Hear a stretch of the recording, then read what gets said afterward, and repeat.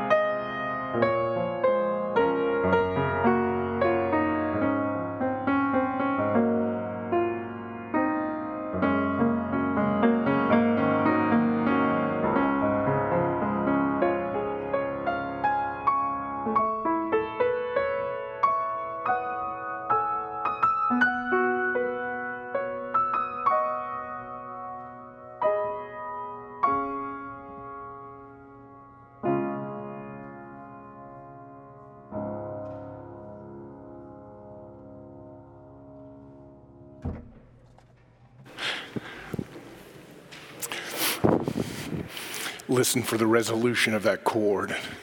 Get all set. Although I was watching, and she was perfect on the timing. Did you notice that? Thanks so much, Jane. We've gathered together. One of the things I love about Michigan is you just look outside and see what season it is any given day. Comes and goes. I'm thankful for the blue sky. Thankful that we can be here. The church at this time of year is on a journey that we call Lent. And this journey is a time to kind of set aside 40 days leading up to Easter, kind of modeled on the 40 days that Jesus himself had in the wilderness to fast and pursue God. And in these 40 days, to focus on Jesus and to see our need for him in light of the cross. That's what penitence and repentance in light of the gospel is. It's about seeing our brokenness and how Jesus has met it. So I'm going to be using a call to worship today that focuses on Jesus. I'll read about 3 lines and then you'll respond. But let the words of my mouth be, oh, I'm seeing a different one there. Yeah, is that celebration for this service? Do what? Oh, that's interesting. Well, let's do this one instead. Shout for joy to the Lord, all the earth. Worship the Lord with gladness. Come before him with joyful songs. Know that the Lord is God. It is he who made us, and we are his. We are his people, the sheep of his pasture. Enter his gates with thanksgiving and his courts with praise. Give thanks to him and praise his name. For the Lord is good. His faithfulness continues. This is the word of the Lord. Now, the exciting part, let's see what hymn is next. That's the one. Let's stand and sing. Hymn number 193.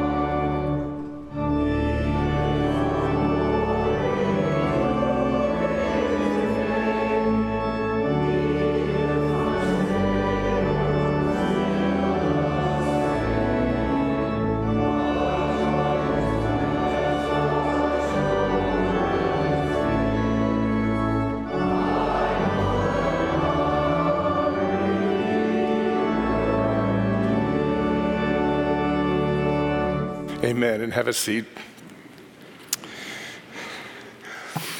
Occasionally when I'm sharing with someone, they'll say, oh, I'm not into organized religion. And I tell them immediately, well, great, come to my services. Won't see much organized, but you will see folks who are forgiven and given it everything they got. Is that fair? Welcome this morning. What an adventure it's been already. I'm thankful for those on site. It's a beautiful day here where we are. And I'm thankful for the opportunity through the live stream and recording that you let those of us who are here be a part of your experience and your situation.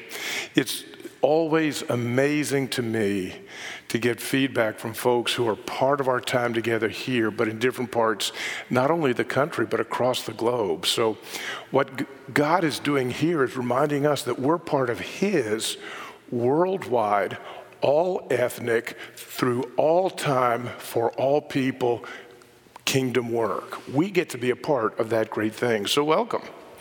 After the service this morning, we typically gather for coffee and juice, some munchies, fellowship time.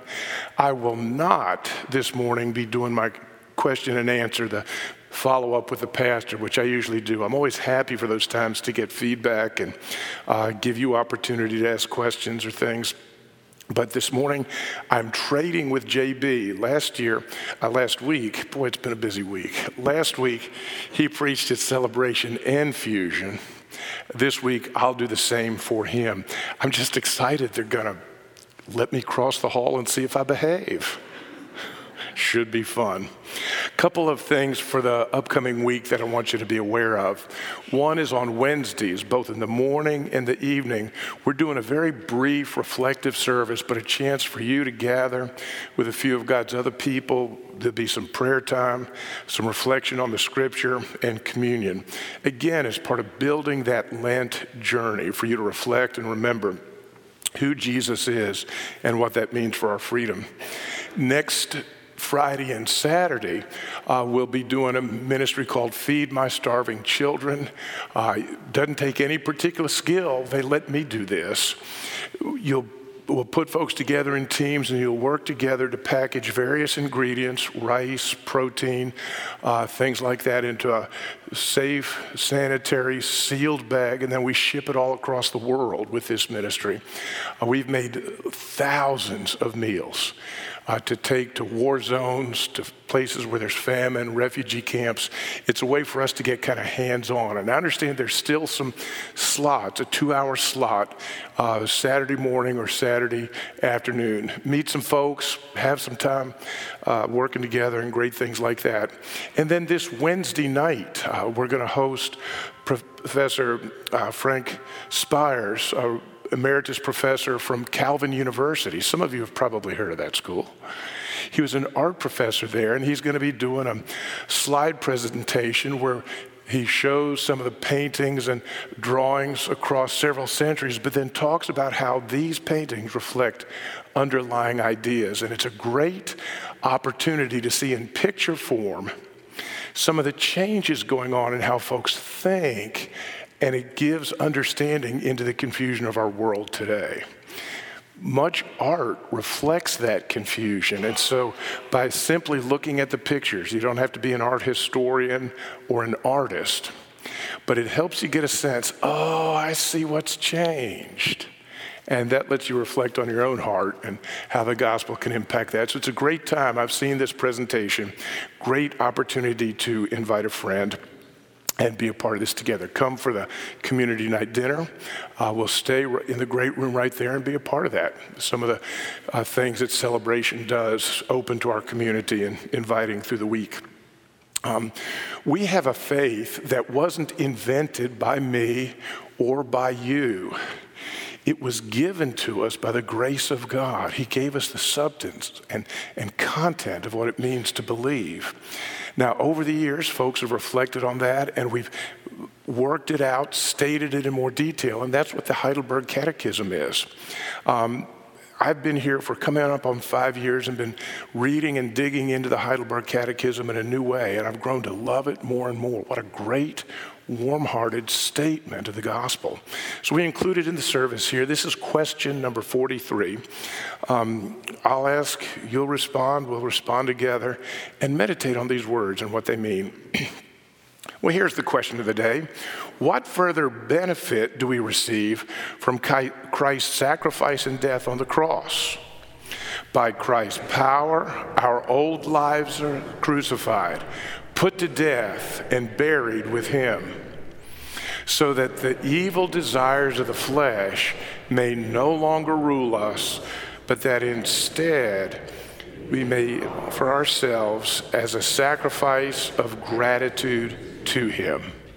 He gave his life for ours. He knew our fears, our sorrows, our brokenness. Let's sing of that truth. Hymn number 170, if you'll stand as you're able.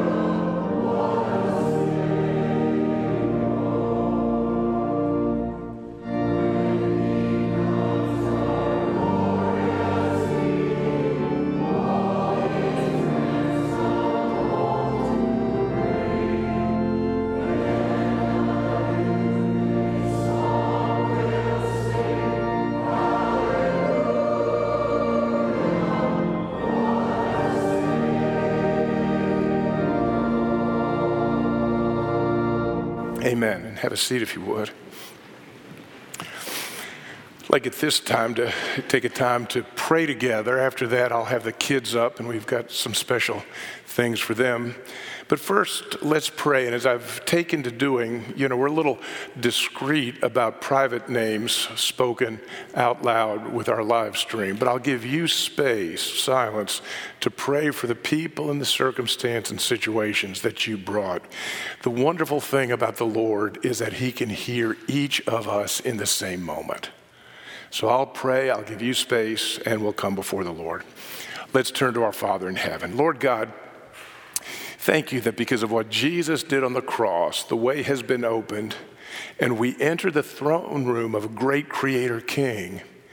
But because of our faith response to the grace that you have sent us, we enter as deeply loved, fully adopted children. And so we pray from the posture that I've just described, deeply loved, fully adopted children of the great Creator King because of who Jesus is and what he did.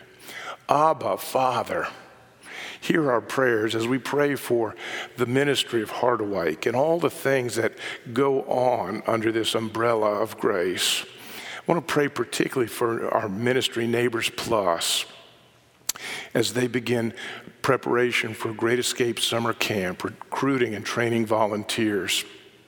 As registration began this week, and we've seen an overwhelming response. Again, help us to receive and care for these campers. Give us staff. For our English as a second language ministry, working with 65 students from upwards of 18 different countries.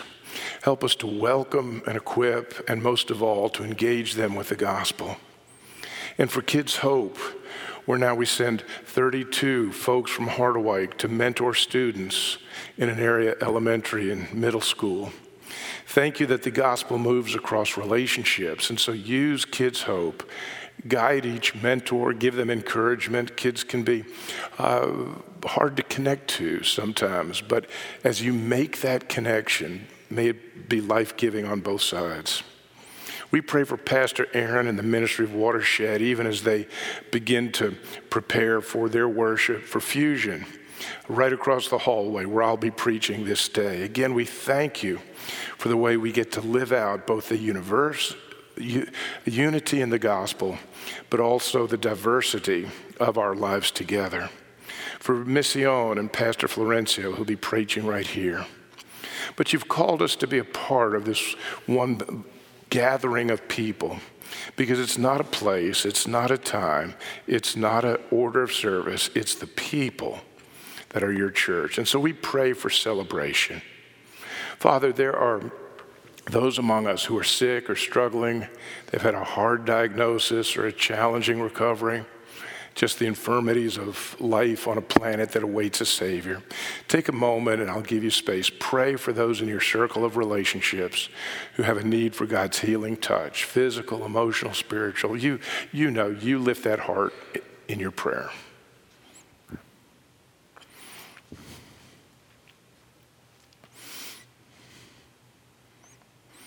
Father, even as you've called us on the journey of this life, so our lives are enriched by those who we share it with, but there's also a missing place for those who are no longer with us. And so we take this moment and pray for those who've gone to be with you, those who are far away, those who are grieving, those who are in this journey of life. Pray by name as the Lord brings folks to mind in the silent sanctuary of your heart.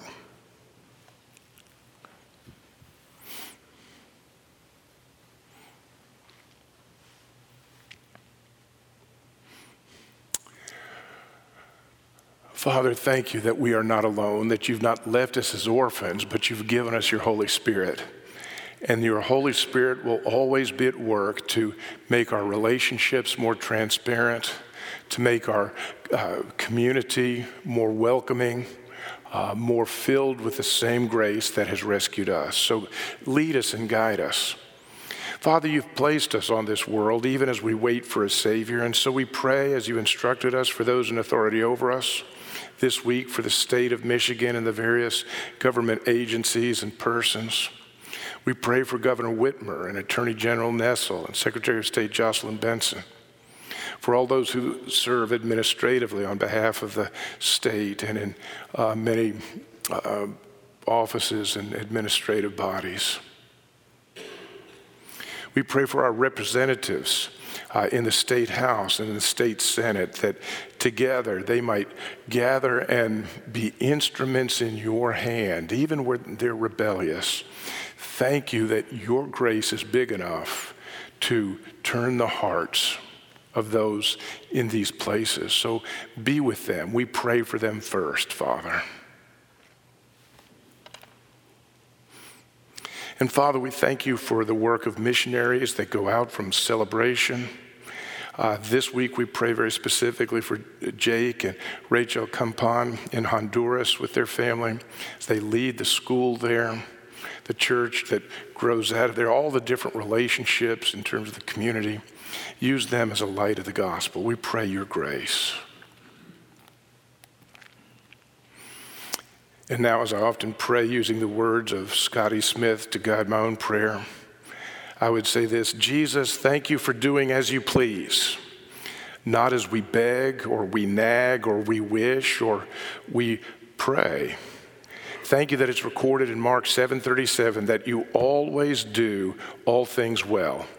When we see what you do, when you hide what you do, when you delay what you do all things well.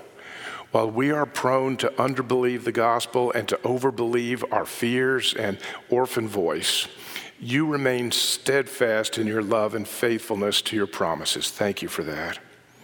Thank you that nothing happens beyond the reach and reasons of the throne of grace. This doesn't eliminate our sense of vulnerability and mystery. We feel that every day. But it does give us an anchor in a sea of chaos and consternation in a rebellious world. Jesus, forgive us when we doubt your awareness or your goodness.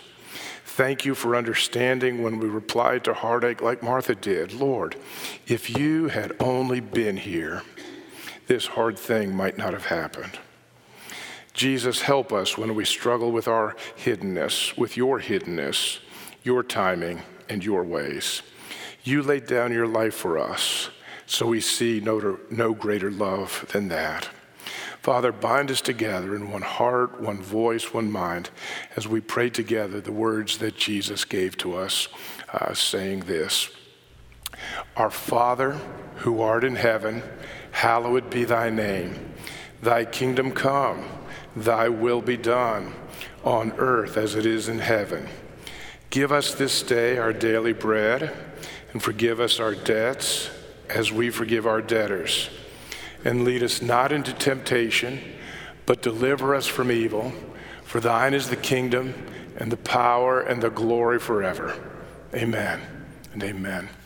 All righty, at this point, I want to do two things. David, come on up here with me at the pulpit. I'm going to ask our kids, we're going to do our children's time with one of your own kids. So any kids who want to be a part of what we're doing, just come up here onto the front row, and I'll introduce you to Mr. David Steenwijk. You can hide right behind the pulpit. I often do that. It's a great way to do that. Here we go. Thank you for coming up, folks. One of the things I'm anxious for you to learn and see is that God uses every one of us right where we are in different ways. And so most of you will know David, Chris and Meredith's son. He's in the middle school at Holland Christian. Holland Christian. All right, shout it out there. That's good. And recently you took a trip To South Africa. South Africa. And how many hours was that on the flight? I still can't get over this. For both of them, 16 there, 18 back. 16 and 18. Whoa. It's a long time on an airplane. But you survived. We've got some slides, and you'll be able to see them right up there of stuff that David was doing. So let me start. We'll show that first one of Table Mountain. Tell us what this is, David. So that's a viewpoint from the top of Table Mountain, which took 3-ish hours to hike up. 3,500 feet into the air. Most of it was fog, so that's among the better photos. Okay, and boy, that's a beautiful bay right there in Fish Hook, South Africa. Cape Town. Cape Town. Okay, so that gets up to Cape Town. Well, that's cool. Now, the next slide, tell us about this one. That's where we worshiped the first Sunday we were there at a school common yard. Okay. It's significantly smaller than this, maybe like an eighth. Wow. So this was a place that the church gathered. Yes. Okay, good. What's next? Oh, y'all are serving. Tell me what you're doing there. So we were in Jim Sabash for that one, which is in English, Jim's Bush. And I'm not in that, but I did help. And we're just making I think that's a 100-liter pot, and we're making a meal to serve 600 people. Serving 600 people. I may call you on a Wednesday night. That's what it looks like. That looks pretty good to me. I see green beans and carrots and corn. I recognize that. Was that a good meal? We didn't try it. Oh, he's up here telling me, move on. We didn't try it. I'm highly confident that everything you made was just wonderful, bud. Okay, what's next? Oh, David, what's happening? That's in the care center, actually like the school playground, and we served the kids there for 3 days, and they just adored us. That's, in New York, we call that mugging. But great that you get a chance to play with them and have that time together. And who's this? That's a group photo. I think it's on a pier, and there are seals somewhere over there. Oh my, that's fun. So the life in the water and these sorts of things. So for my friends on the first row, the thing I want you to see is that no matter what age you are, if you're available to God, He can use you just like He did David. A lot of times we're struggling with ability or inability. For instance, think about ability. Do you think I can bench press 500 pounds at the gym? Right, that's not an ability I have. I'm unable, it's an inability. But if I'll go to the gym and do what I can do, that is to say availability, then it makes a difference. And David, the word I'd have for you, friend, is that though you're a very capable young man, you're able to do a lot of things. What's most important and what really made this happen was your availability to say yes to God, even if it meant a 16-hour plane flight. And so, folks, remember, it's about availability. What will God do to use you right where you are? It's good news, and that's the adventure. It'll take you all kind of places, whether around the world or to cities like New Orleans, or even I made myself available to God, and he said, I want you to go to Holland, Michigan. And here I are. Let me pray for everybody.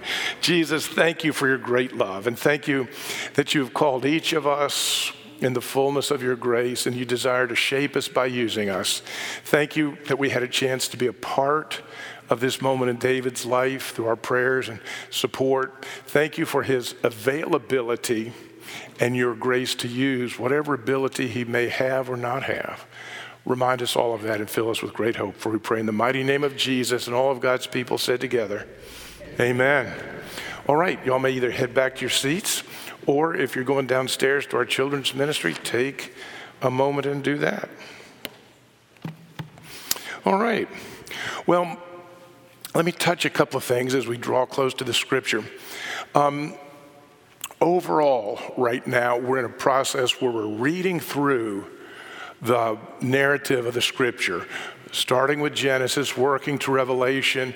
We're using an edited form of the New International Version called the story. It doesn't repeat all the genealogies. It kind of edits some things out so we can focus on the narrative. And now we're done with the Hebrew Bible, the Old Testament portion of that, and we're turning to the New Testament portion of that, and we're going to look at the life of Jesus. We call this mini-series, This Changes Everything, because, friends, that is what the gospel does. He loves us enough to welcome us just like we are, but he loves us too much to leave us just like we are. Day by day, step by step, glory unto glory, he is at work to shape us. And so if you're reading through the story with us, we would be into the gospel section. I think it's chapter 22. And you'll see we called the birth of the king. And there's chapters here from Matthew 1 and 2, Luke 1 and 2, and John 1. Now here's a perspective I want you to get. For the next 4 weeks, we're going to kind of break away from the story. And instead of watching the life of Jesus across all 4 gospels, we're going to focus one gospel at a time. You'll see this is the birth of a king, and you deduce that, okay, Matthew must have something about the birth, and Luke must have something about the birth, and John must have something about the birth. But where's Mark? What we want to do by breaking from the story a bit and looking gospel by gospel at the 4 gospels is help you begin to see that 4 gospels give us a perspective of Jesus that I want to call an enriched or nuanced view. Each of these gospels are not Xerox copies of each other.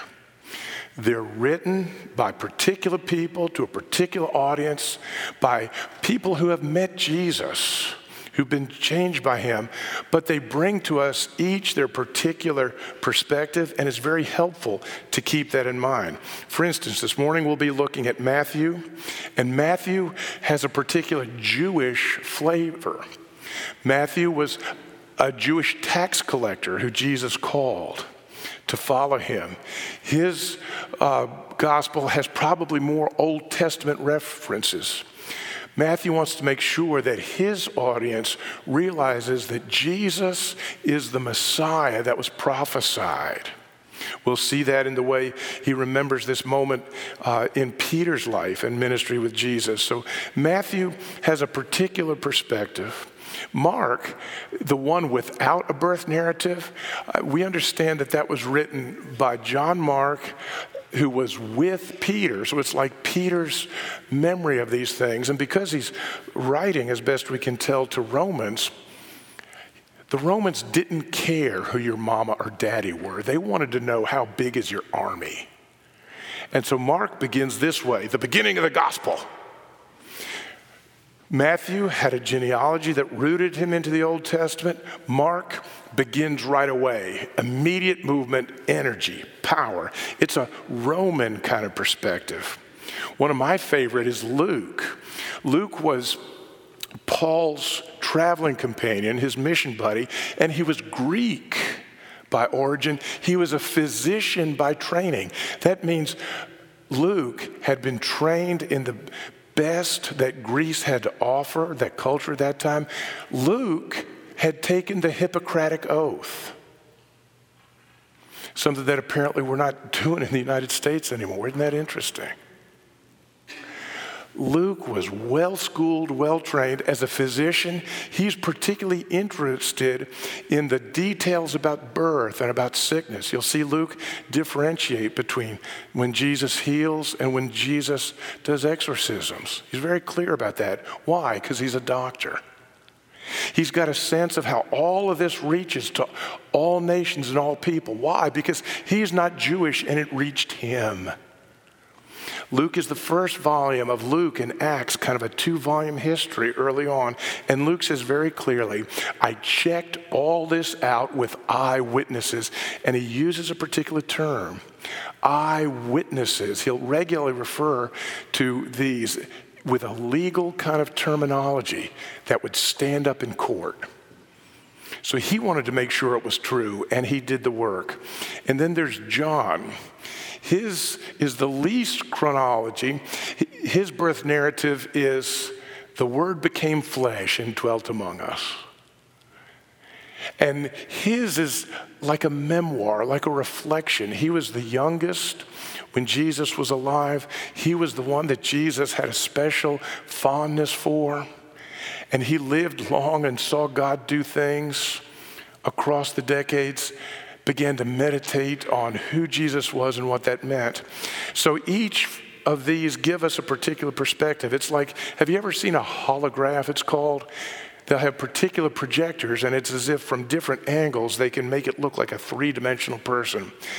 Because we have 4 different gospels, each written from a unique perspective, we get a very enriched, nuanced view of who Jesus is. Was Jesus the Lord revealed in the Old Testament? Yes, but he was that and more. He was the Savior of all nations, like Luke saw. We need both of those.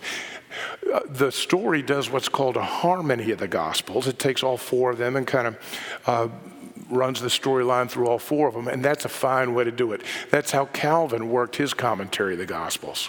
Got a great history to it. But we also need to read the Gospels and let each of them speak to us as we stand in the shoes. I have a friend who's a police officer in Louisiana, and he says whenever he's investigating an auto accident, he wants to get witnesses from different perspectives. What did that accident look like when you're looking from the east? What did that accident look like when you're looking from the west? It's not that they're contradictory, they enrich and embody one another. It's like going from mono to stereo to 5.1 if you're into sound. This enriched view of the gospel is what we get. My guess is that if you were to read 1 chapter of the Gospels a day, you'd get all 4 in about 3 months. In 1 year, 1 chapter of the Gospels, you could probably read all 4 of them about 4 times. Do that and see if you don't grow to have this deep, rich, nuanced view of who Jesus is, because who Jesus is what matters in life.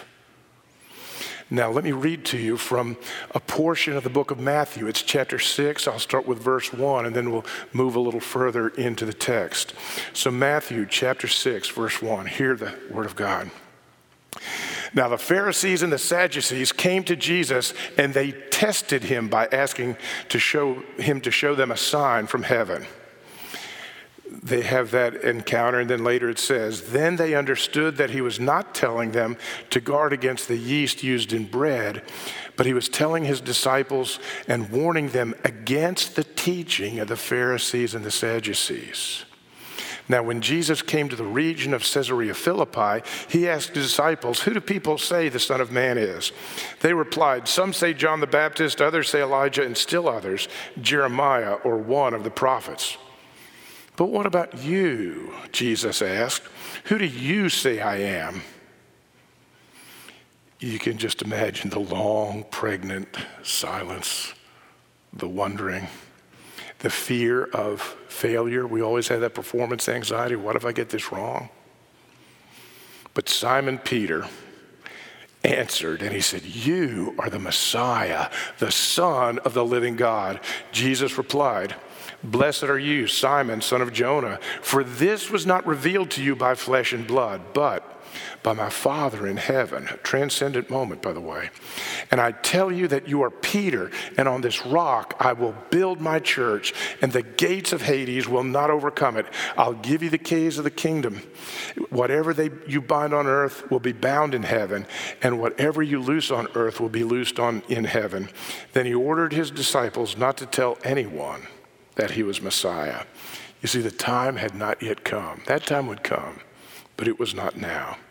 Friends, this is the word of the Lord. Thanks be to God. Let's pray. Father, we thank you that Matthew, who would have been right there, was struck by this moment. And as he reflected on it across the following years, it would come to mind, just as you said, the Holy Spirit will remind us of all truth. And so Matthew very carefully recorded it. We recently found an even earlier manuscript that looks to be from Matthew, says this very thing. So it was recorded, and then amazingly it's been preserved, so that now by your grace we can open the scroll, we can translate, study, read, pray, consider.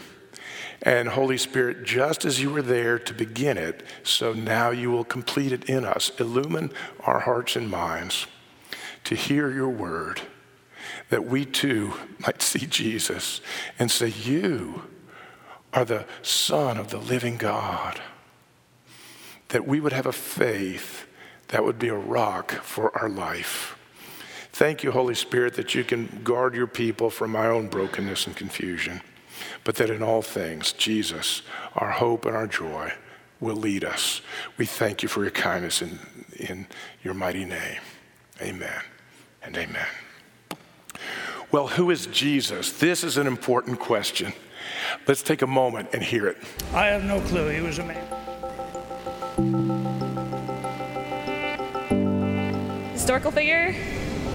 I don't know. I think he was just a person. I don't know. Just a normal person like us. He was a selfless person.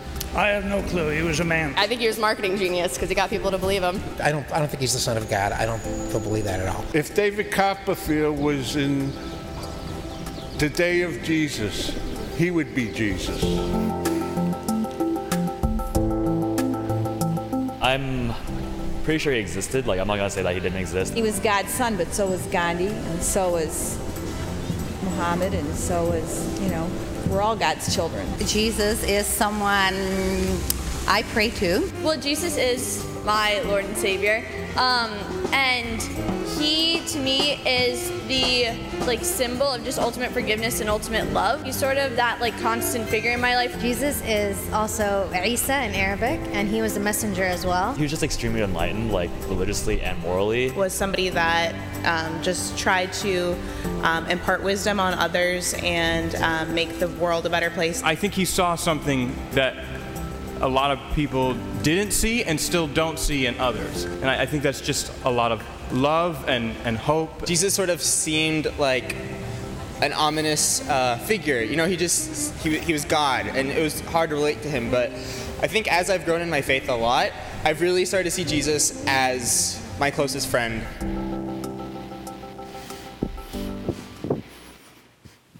"20 people, 20 answers.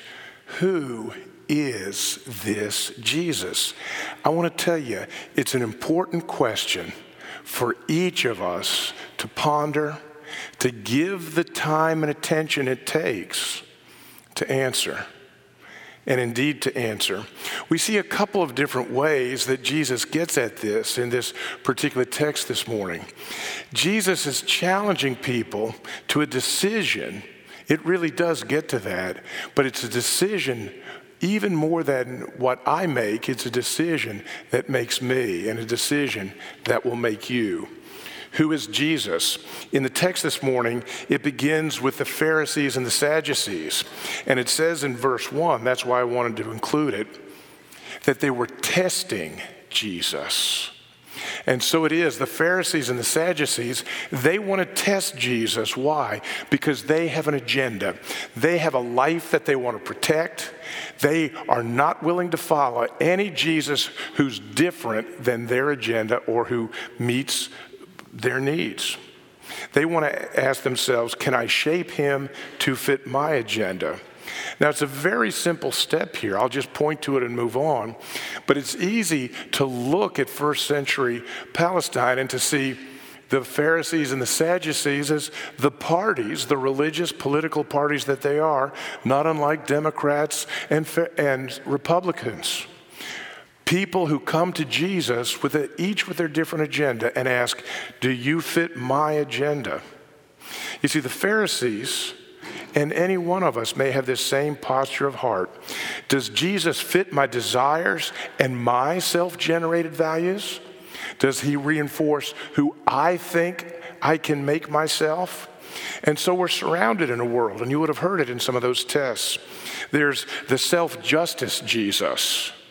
There's the prosperity theology Jesus. All very different, depending on your agenda. Often we come and we ask, does Jesus fit what I am comfortable with? Would he really expect me to fly 16 hours? If my comfort determines who Jesus is in my life, I'll end up in a very different place. Is he what I was raised with? You see, different people have different agendas and different measuring sticks, but they come with an agenda. Does he fit for me and what I want, what I value, what I'm willing to do? Well, that's where it begins in this text, but Jesus starts in verse 13, and he moves to the disciples, and he asks, who do people say that the Son of Man is? Very interesting. He asked the disciples this general question, and they respond by reporting. They're making an observation. If the Pharisees and the Sadducees come with their agenda to see if Jesus fits, the disciples, they've been with Jesus. They know he may not fit, but they're not quite sure. And so they'll report what other people say. Well, my grandmother really believed. Well, I've heard this. Oh, I read that book. All of us in some way are ready to kind of report what the word out there is. But Jesus, in the power of the Holy Spirit in this moment, and indeed I believe in each of our lives, at least in this room, will always press another level deeper. But who do you say that I am? Grandma's faith was wonderful. The faith of the founders is great. Oh, I understand there's this book or this movie, but who do you say that I am? Peter steps forward. You're the Christ, the Messiah, the Son of the living God. And what Peter's doing is categorically different than the Sadducees and the Pharisees, categorically different than the disciples. He's stepping forward with a decision and a commitment. Now, was Peter's decision completely well-formed? No, we'll see mistakes that he makes. Was his understanding of Jesus final and complete and perfect? No, absolutely not. I want to point that out. But in the midst of all these different voices, who is this Jesus? Peter alone steps forward and said, the Christ, the Son of the living God. He makes a decision that calls him to commitment. Fascinating little context thing that you may not be aware of. It says that they had just gotten to the surroundings of Caesarea Philippi. Caesarea Philippi was a city in that time. It was about 25 miles north of the northernmost edge of the Sea of Galilee. So it was a little further than what you'd usually call Israel. And at this time, it was a very important Greco-Roman city. It was international and cosmopolitan. Still, it was populated mostly by pagan Syrian and Greek folks. And over the years, that area had been a center of different kind of worship. Baal had been worshipped there in the Old Testament days. Baal, the enemy of God. Remember, Elijah said, who is the Lord? Who is God? Is it the Lord, Yahweh, or is it Baal? And the fire came down. The distraction, the idolatry of Israel had a root right here. After that, it became the center of worship for the Greek god Pan in that area. Pan made music and was a shepherd. You see the idolatry of a false shepherd god? David, the shepherd king who pointed to Jesus, right next door, Pan, the shepherd deity, worshiped in that place. At this particular point of time, Rome had begun to honor Caesar as if he were the incarnation of a god, as if he were God himself. And Caesarea Philippi was a place of worship for that.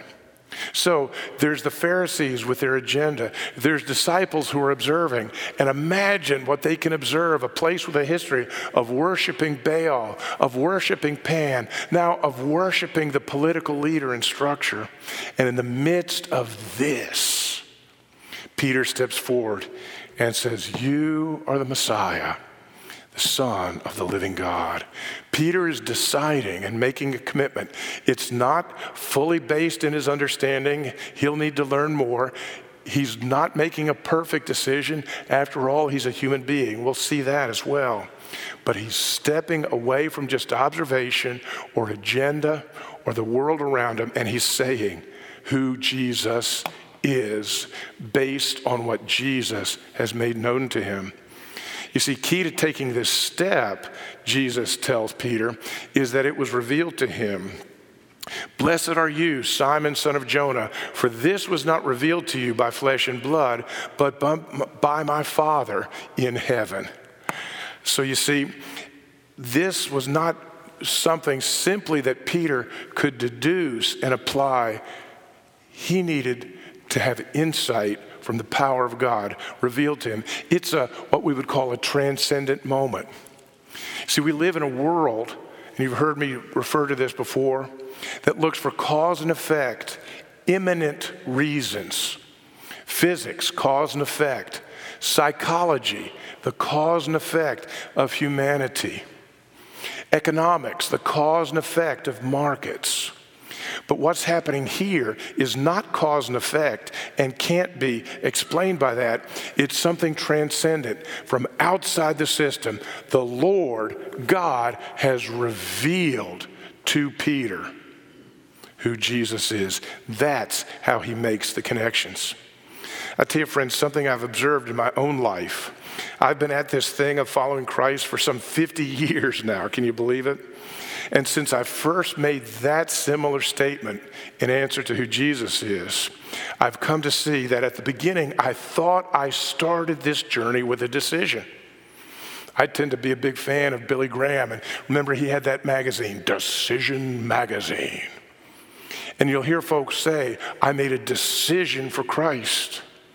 Well, that's a part of my story. I prayed a prayer. I acknowledge Jesus as Lord of all the universe and Savior of my life. And I'm thankful I did that. It was life-changing. And I would encourage you to take the time and to exert the effort to ponder, to study, to ask, to discuss, dig in, and ask that same thing for that same consideration. Because I hope you'll come to that same decision. Over time, though, I began to realize that there was more happening in my decision. God was at work. What I experienced as a decision was better understood as a response of faith to the grace of the Spirit. God's Spirit had awakened me from the dead in my sin. He was drawing me to life, and it was right and good that I respond to that grace through a decision of faith. Over time, I've come to see that as an act of gratitude for who God is and what he does. But friends, God is involved with that. That's how folks come to faith. It's a moment of transcendence, a work of the Spirit that enters our broken world and makes more than we could ever imagine. And I want you to realize, it's clear in the text that this is not about Peter, it's about the faith that he expresses. He makes a profession of faith, and you see it in the scripture with this you versus this. In verse 18, we read, "And I tell you that you are Peter, and on this rock I will build my church." You are Peter, this rock. Look at the difference. It's in verse 17 as well. He says, "You are Peter." This, in response to his confession of faith, this was not repealed. Here in verse 18, he repeats it for emphasis. You are Peter on this rock. What matters here, friends, is the faith with which Peter responds. It's not about Peter. It's not about me. It's not about you.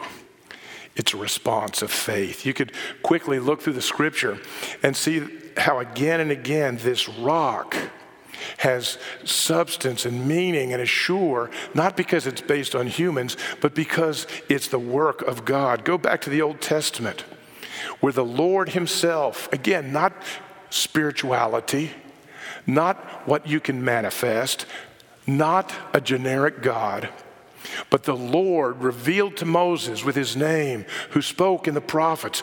The Lord, he is the rock of salvation. The Lord lives. Praise be to my rock. Exalted be my God, the rock, my Savior. It is the Lord himself who is our rock.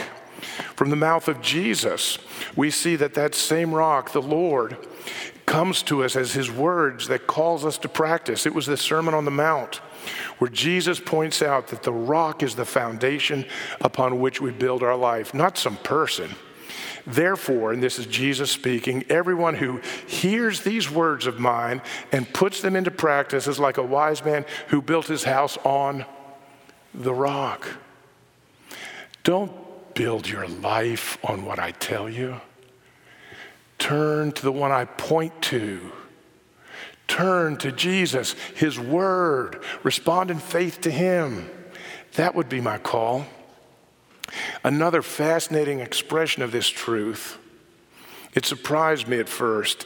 You see, the rock is so sure, so solid, so immovable, it can also cause us to stumble.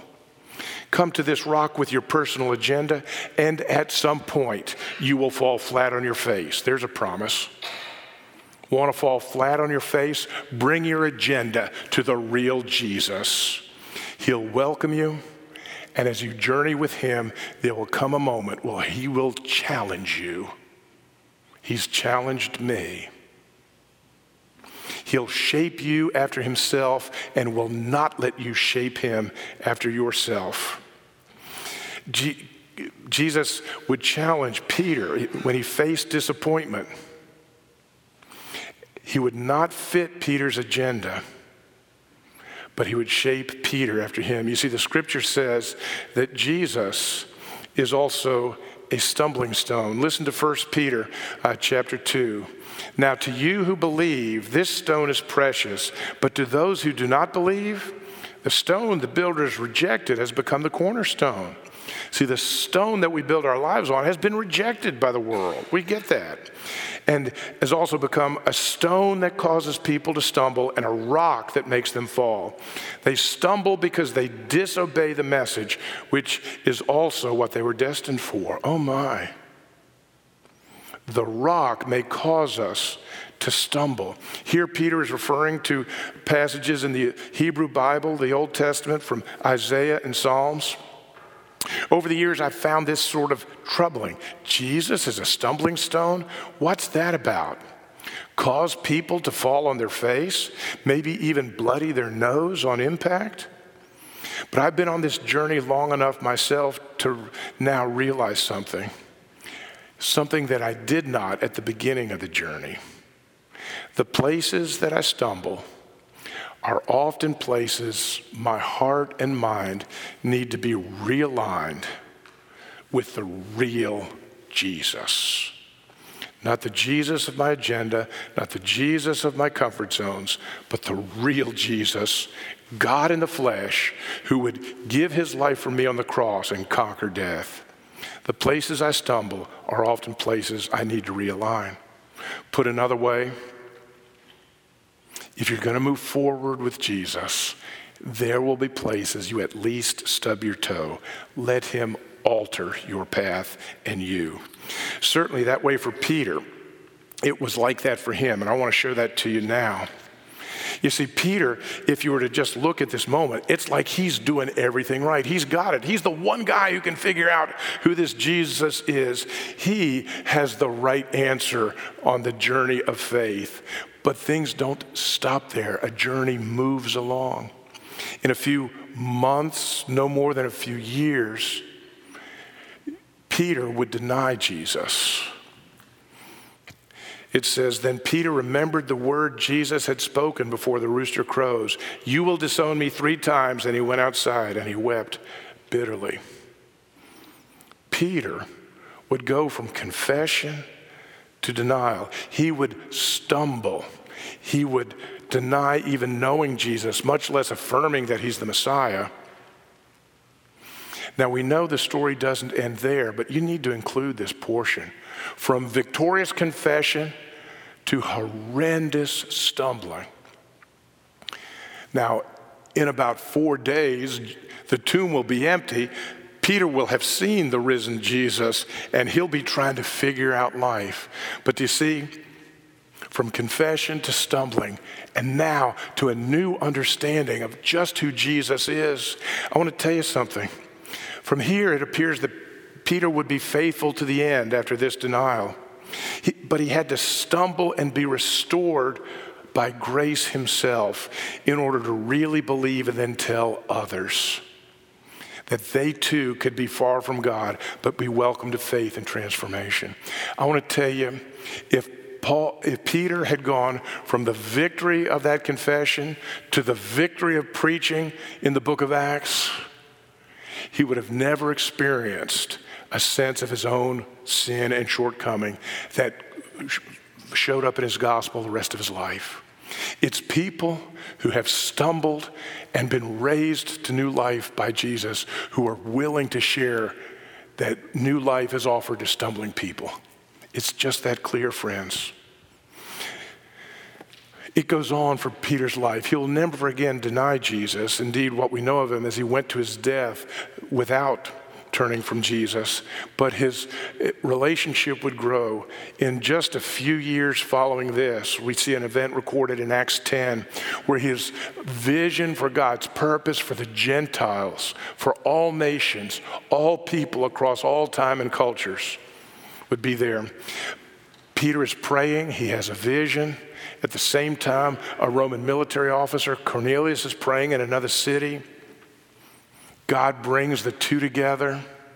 There's an outpouring of the Holy Spirit. I mean, it was kind of like pre-Asbury kind of things. And that whole household comes to faith in Jesus Christ. And listen to what Peter says when he reads about this. This is in Acts chapter 10. Then Peter began to speak. I now realize how true it is that God does not show favoritism, but he accepts every nation, from every nation, the one who fears him and does what is right. Jesus accepts people who turn to him. That's what it means to be right. Don't think Peter was out giving people the 10 Commandments so they knew what they should do. The 10 Commandments help us know we need a Savior. And as Cornelius knew he needed that, the gospel is the answer. And now Peter's vision of God is expanded. I want to ask you, friends, where is God expanding his vision of who he really is? Where is he taking your agenda, your comfort zone, your history or experience, and beginning to say, that's true, but I have more of me to show you? The journey of growing faith is about learning to come to grips with Jesus on his own terms. I had an experience of Jesus growing up in a particular church. But it wasn't until I began to dig into the scripture and see my need for a Savior that I realized that was who Jesus was. I began to see Jesus on his own terms. Later on, I had to ask, is the scripture a reliable witness to who Jesus is on his own terms? Had to answer that question. Spent about 1.5 years in college doing that. I believe the scripture is a faithful witness because I've asked the question. Don't worry about asking questions. Worry about accepting cheap answers. Let God teach you, because every one of us must decide for yourself who Jesus is. But here's the catch. Just as Peter had to make a decision, just as every person who comes to him must respond in faith to his grace, we must decide, we experience that as a decision, who Jesus is. We don't get to define him for ourselves. Jesus is who he is. Will I let my life be shaped by him, for him? Will I be available to him for whatever he might call me to? It was a career crusher when I spent a summer in the inner city of New Orleans rather than at some church summer program where I could move up the ladder. But my life was forever changed. It's about being available to let God shape our heart, our mind, our understanding. You must decide for yourself. You're not free to define for yourself. I put a famous quotation from C.S. Lewis from the book Mere Christianity in your sermon outline. And this is what Dr. Lewis is getting at with this. See, Jesus reveals himself, claims to be God in the flesh who would give his life as a ransom for many. That's who he claims to be. So when somebody says, oh no, he's just a good teacher, you're saying, I know more who Jesus is than Jesus does. See, he presents himself as Lord. He's either a liar to say he's Lord, or he's a lunatic. On the order of a poached egg is the famous line from Lewis. I'd add a third one. We were talking about this as a preaching team this week. See, we've added a new one. Legend. Oh, he's just a legend. No, if he's who he claims to be, then that needs to shape your life. I want to close with another answer to this question, who is Jesus? It's a short video from an Irishman. Every time I think of Luke, I think about this guy, and it was recorded. We got it from a video from Ireland's public broadcasting system. It's a fellow by the name of Bono. He's the front man and singer for the band U2. What or who was Jesus as far as you're concerned? I think it's a defining question for a Christian, is who was Christ. And I don't think you're let off easily by saying a great thinker or a great philosopher or, because actually he went round saying he was the Messiah. That's why he was crucified. He was crucified because he said he was the Son of God. So he either, in my view, was the Son of God, or he was not. No, nuts. Nuts, yes. Forget rock and roll messianic complexes. This is like, Charlie Manson type delirium. And I find it hard to accept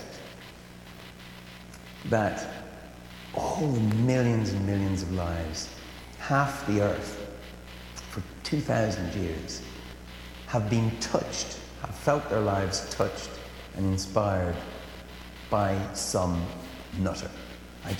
I don't believe it. So therefore it follows that you believe he was divine. Yes.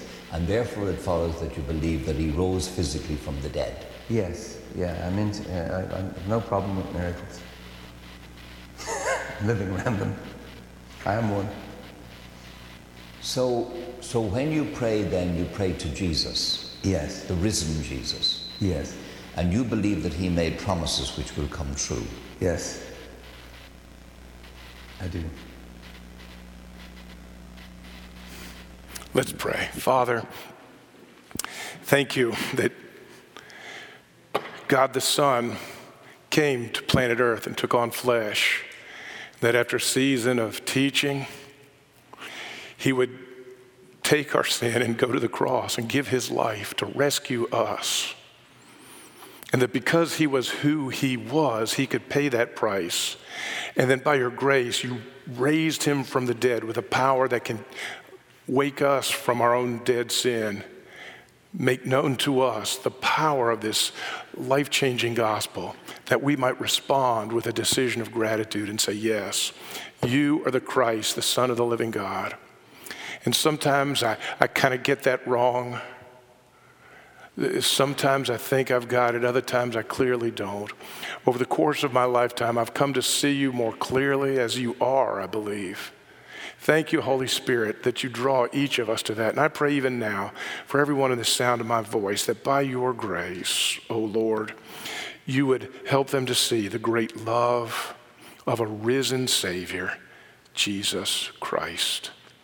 More than a great thinker, more than a David Copperfield in his own time, but one who could give new life through what he did. Guide us in this journey of faith where we stumble. Thank you that you don't speak with shame or condemnation. You pick us up like you did Peter and say, come, let's take a next step. You will experience forgiveness in this moment in a way that will change how you extend forgiveness for the rest of your life. We thank you for this journey and that you're with us.